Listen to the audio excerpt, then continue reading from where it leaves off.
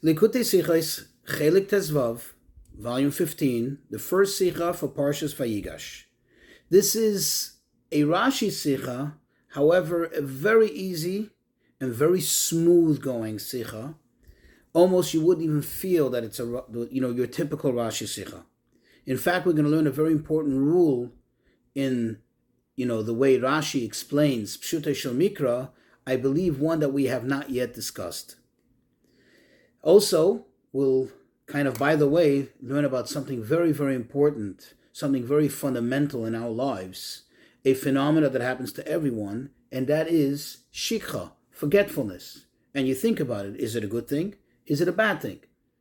I mean, it obviously comes from Hashem, so it must be a good thing, but what is really good about it? Sometimes we forget where we put our keys and we're in a rush to get somewhere. That's not such a good thing.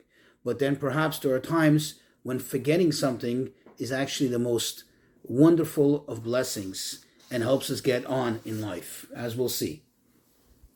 So the Rebbe begins by saying that we know that every single time there is an issue, there is a matter, in Pshutoi Shel Mikra, in the very simple and basic understanding of the verses, Rashi addresses it. In other words, without fail, Rashi is our teacher. He's the dedicated teacher who addresses each and every single issue, every matter that may come up in Pshutei Shel Mikra to clarify it for us.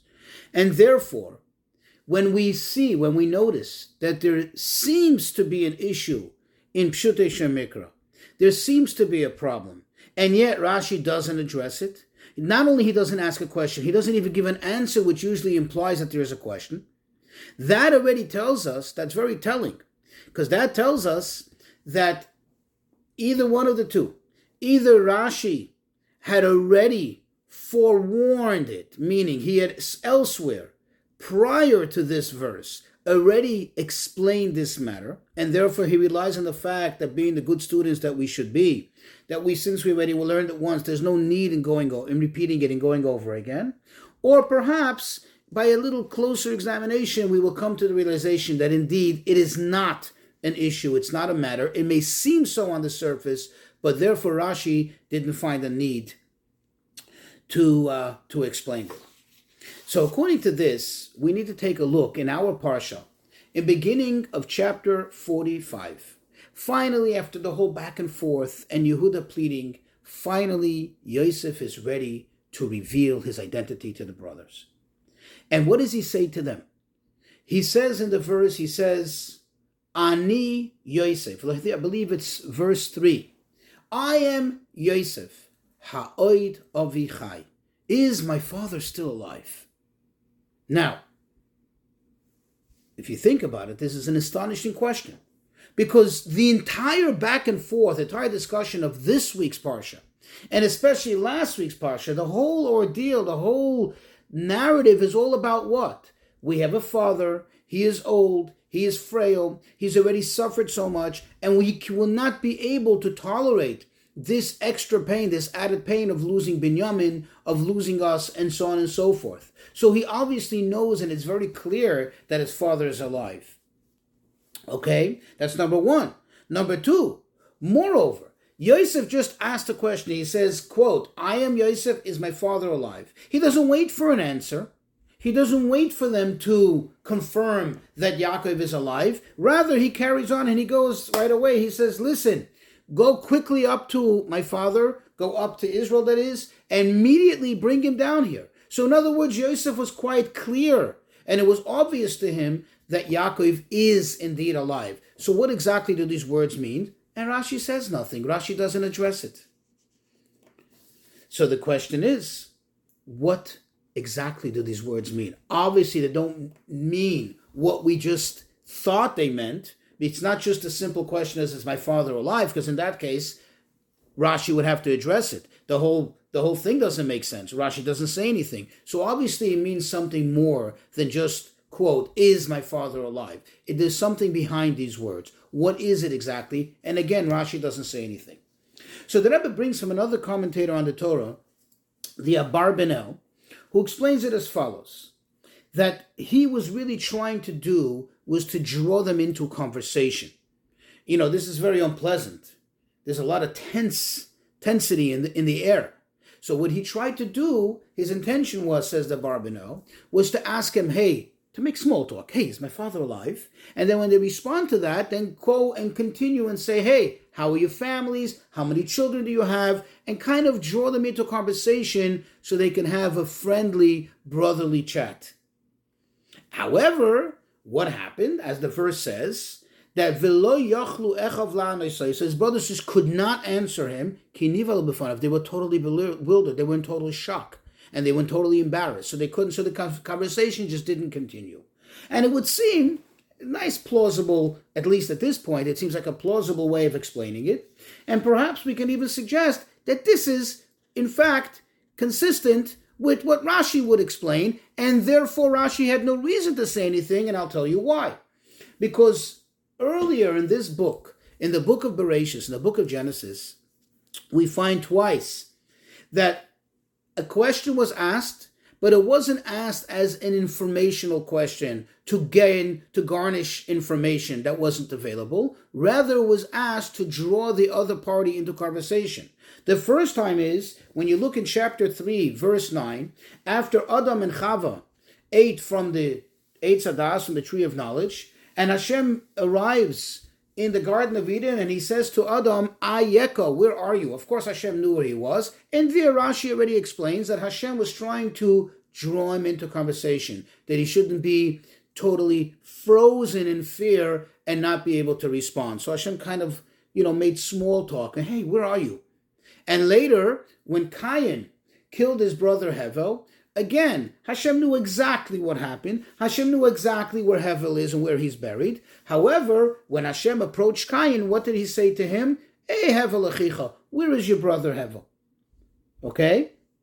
So it would seem that this is the reason why Rashi doesn't say anything, because this is the thinking here, and based on what he had already explained, not once, but twice, it's logical that Rashi relies on us to already know from there that this is a normal way of doing things to draw somebody into conversation, even though you're asking something which is obvious and clear to you.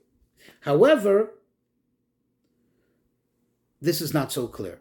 It's not so smooth and not so obvious. And the Rebbe says a very simple, logical reason why. Because if this were the case, why ask them about, quote, is my father alive? And then draw the conversation into, tell me about your families, tell me about your wives, tell me about your children, tell me how your lives are. He could have just gone straight to that. Because about their father, they spoke about all the time. It was so clear and obvious. It was like the elephant in the room. The father was like almost standing there, almost in front of their eyes, that you don't ask the obvious. It's the same thing as standing there and saying, is it day now? That's not a way to try to draw someone into conversation. Even when Hashem said to Adam, Ayeka, still, it's like as if one person saying to another, hey, where are you? Okay, there still is, he's not standing there in front of him. When he says to Cain, where's your brother? Because his brother wasn't there. But here, Yaakov is almost like present in the room almost. And therefore, it doesn't make sense that, this should be, so to speak, the ploy to try to draw him into conversation. Okay? So the Rebbe says, he suggests, let's try another route. Let's try to explain it this way. Perhaps with the word ha'oid avichai, the prefix of hey, which makes it as is it, or if he is alive. What Yosef really meant to say is, indeed, I know that he's alive. But ha, the prefix of ha, can also be an expression of astonishment, bewilderment, like I'm astonished. How could he possibly be alive? In other words, I'm hearing from you all this time, in the back and forth over the past few months, and especially the past few days, the past few hours especially, I'm hearing from you that he's alive, but I'm like, wow, I am in shock. How is he possibly still alive? Now, this perhaps is a good explanation, but still, it needs some explaining. Why would it need some explaining? You see, because in order to be bewildered about something, in order to be astonished about something, there has to be a premise for it. What is the premise here for Yosef to be astonished that his father's still alive? I mean, if you do the calculation, Yaakov Avinu was only 130 years old at this time. Why would he expect him not to be alive? All these other ancestors lived way longer than that. That's number one. And also, it doesn't seem to follow the flow of the verse. It doesn't seem to connect. It seems like he's jumping from one thing to another thing. First he says, and let's go back to the verse, Ani Yosef, I am Yosef. And then immediately he segues, he continues to, Ani Ha'od Avichai, is my father still alive? There seems to be a connection between the two. Otherwise, why would he say it in the same sentence? Moreover, almost in the same breath, he says it. And therefore, it seems to be, something deeper here. And another question, which also seems to counter what we said. If this is the case, that Yosef is like astonished how his father is still alive, why share it with his brothers? In other words, to him, this is a point of bewilderment. But not to his brothers. They know the fact. They've been living with this fact all along. So why is he sharing it with them, and why in this moment? And the Rebbe explains as follows. And this will go back to the beginning of the story when Yosef was sold. If you go back to Parshas Vayeshev, chapter 37, verse 35. Over there it describes the aftermath of Yosef being sold as a slave and the brothers coming with the shirt with the blood. And Yaakov cries out in agony. He says, Oi, I lost my son. And then it says, all his sons, all his daughters, the entire family tried to console him, quote, Vayimo'in lihisnachem. And he refused to be consoled. And Rashi over there says clearly, what is the reason that he refused to be consoled? Is this a Jewish way? A Jew, unfortunately, even when you experience the worst of losses, you sit Shiva. And people come and console you. And you're supposed to accept it. A Jew is not even, we say, a blessing that accepts God's judgment. So how is it possible that Yaakov refused? It says, Vayimoyin lisnachem. He refused to be consoled. How is it possible? Rashi explains that because Hashem made it so that a dead person should be forgotten from the heart. Forgetfulness could be a very good thing. Because otherwise people wouldn't be able to go on with life. They wouldn't be able to move on and live life and enjoy and smile and laugh and just be happy in life. Because you would live with the same pain that if one would live with the same pain that they live with in the initial moment when the person died, when they had, that terrible tragedy, they would never be able to carry on in life. Says Rashi, and I'm paraphrasing now, that a person, quote, does not accept consolation, does not doesn't become consoled for someone who's still alive. Because this decree, this phenomena of forgetfulness that Hashem made only applies to a dead person. It doesn't work for a living person. And this is what Yosef is saying to his brothers. Ani Yosef, I am Yosef. Since I am Yosef and I'm alive and I was alive all this time for these 22 years, therefore it comes out, Ha'od Avichai. How's my father still alive? How did he bear this pain, the constant sadness, the constant mourning of 22 years of having lost his son and not being able for a moment to forget about it? And I'm like, how is he still alive? How nothing happened to him? And now we'll understand why he's sharing this with his brothers. Because immediately afterwards, what does he say to them? Look at the next verses. What does he say? Maharu va'alu alavi. Haste, immediately. Don't waste any time. Go back to Eretz Canaan. Go back to the land of Canaan and quickly bring my father down here. Don't wait. Don't hesitate. And he says, and you should haste and you should speedily bring my father down here. Not just to tell him that I'm alive, not just to give him the good news, but that he should come here quickly and see me, to compensate for all the years of pain, to compensate for all the years of agony that he's been through, which makes me wonder, how did he survive it? How was he able to withstand the constant and absolute pain for 22 whole years? And now also, by the way, we'll understand another very interesting thing. By the way, now we already understand why Rashi didn't have to say anything, because Rashi had already told us in the past about this phenomena of forgetfulness. And now when Yosef says, Ha'od Avichai, after saying, Ani Yosef, after saying, I am Yosef, it makes sense, and we get a full perfect picture as to why he said it, why he's sharing it, but it's not just to express his astonishment, but more it's to prompt them and to prod them into doing what he's going to say next, and that is, go bring my father immediately. However, this still begs a question. If this is the case, wouldn't it make more sense that Yosef should have just jumped into his limo or whatever, his carriage, his royal carriage, and straight go up to his father? Show him that you're alive, and then bring him down to Egypt.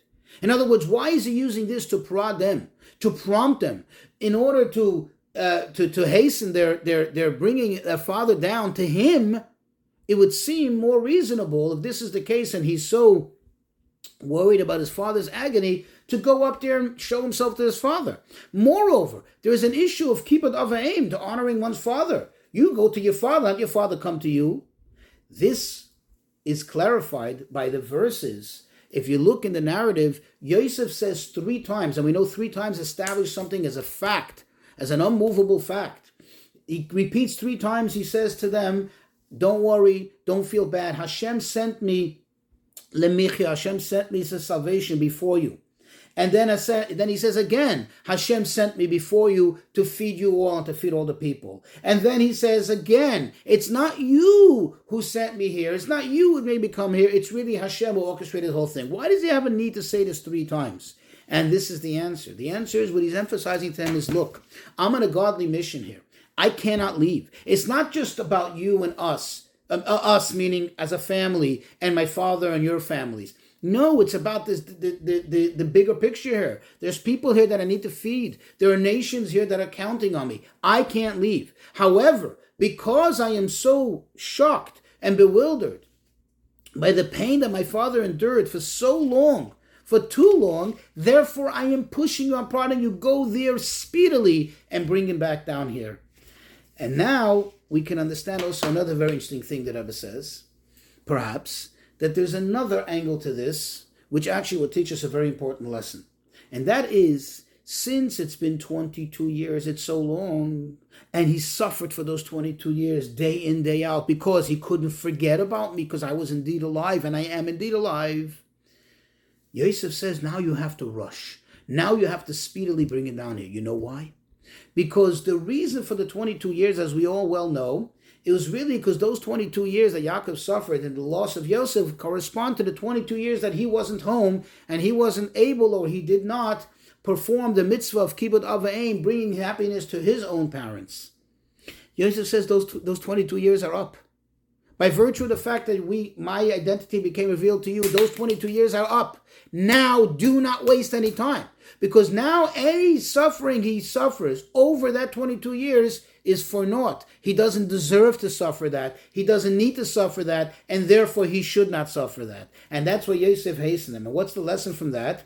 The Rebbe says sometimes, when it comes to education, it comes to dealing with other people, sometimes there is a need for a little harshness. Sometimes there's a little need for the negative approach, or what we call the small docha, the left side, which pushes away a little bit. Meaning, there's a need for severity. But one has to be very careful. Never do it over the amount that's needed, not even an iota, because in that case, it becomes cruel and unnecessary punishment.